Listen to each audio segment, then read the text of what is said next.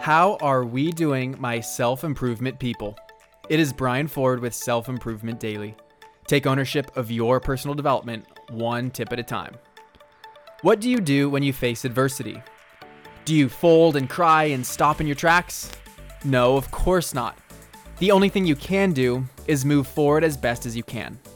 And move forward with the right perspective.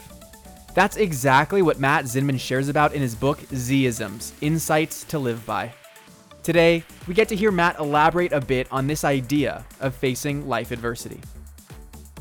No matter where you are in life, having earned confidence is based on the fact that you overcome everything up until now and you're still standing.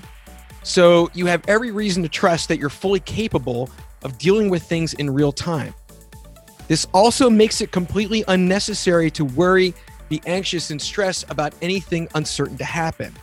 Just make the decision to stay present, remain grounded, and believe in yourself. Earned confidence is also fueled by amplifying gratitude and doing what enriches your life.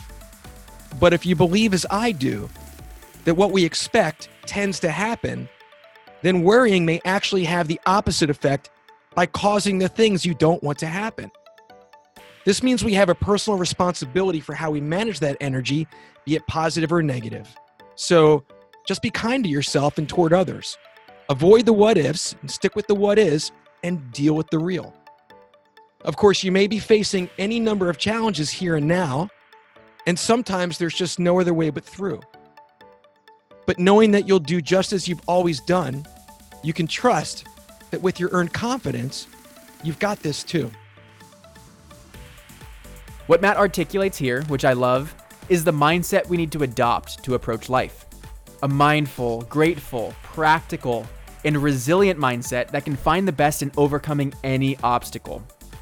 We need to give ourselves credit for our past and see it as a strength, recognizing how far we've already come and use that to move forward.